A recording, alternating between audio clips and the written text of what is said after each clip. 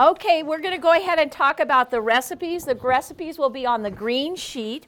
And we tried to look at things that were maybe things that you would be looking for recipes for here at this time of year. And so the first recipe was the frittata, was like an egg breakfast casserole that you could do.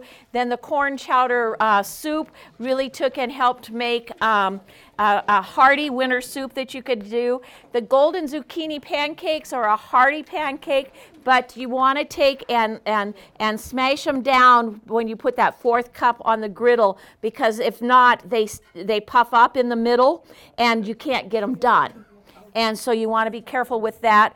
Then we moved into the spiced carrots and butternut squash, looking at a substitution for sweet potatoes at those family meals that aren't so sweet.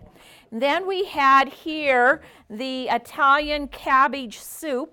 And this is that they tried it, as you can see, because they're high in fiber and protein, that those beans will absorb the fluid as we look at it. But it really does. It's a high fiber soup. It's a filling soup that you can have here in the wintertime. And 1/8 of the recipe gives you 21 grams of carbohydrate. Well, if that's your whole meal, that really isn't it's 1.5 carbs, so it isn't overwhelming as you are looking at it, and gives you something a little different and a way to get those beans and that fiber into your diet. Then we had the other recipe that we had the slow cooker beef tips. And looking at, it was done in the crock pot. If you're looking at a meal that you want to take for a covered dish or that, the crock pot can be your friend and your time manager and that kind of thing. You had 8 grams of carbohydrate per serving. That is without the potatoes.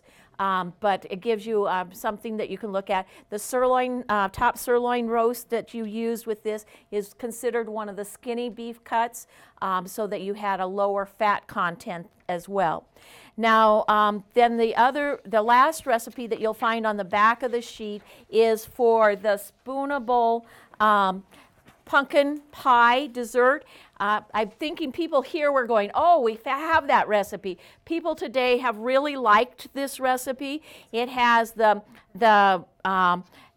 reduced fat. You could even go to the fat-free cream cheese to cut back on the content of it. It has a graham cracker crust. It makes a 9 by 13 pan. You cut it into 18 servings as we were serving here. And it is just a very good dessert, tastes good, and it's 3/4 of a cup, and you get on that 18 grams carbohydrate. So that would be 1 carb serving.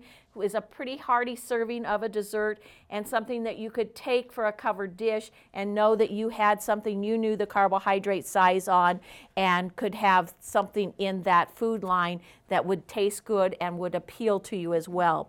So that gives you some things to look at, some recipes to try and incorporate into things. As we said in our class goals, is to have things that you can feel that still will taste good, will look good, and will be appealing, things you're not afraid to take and share with others, and you can enjoy in your own home as well. So that's what we have with the recipes to share with you tonight. Hopefully they'll give you some new ideas to look at.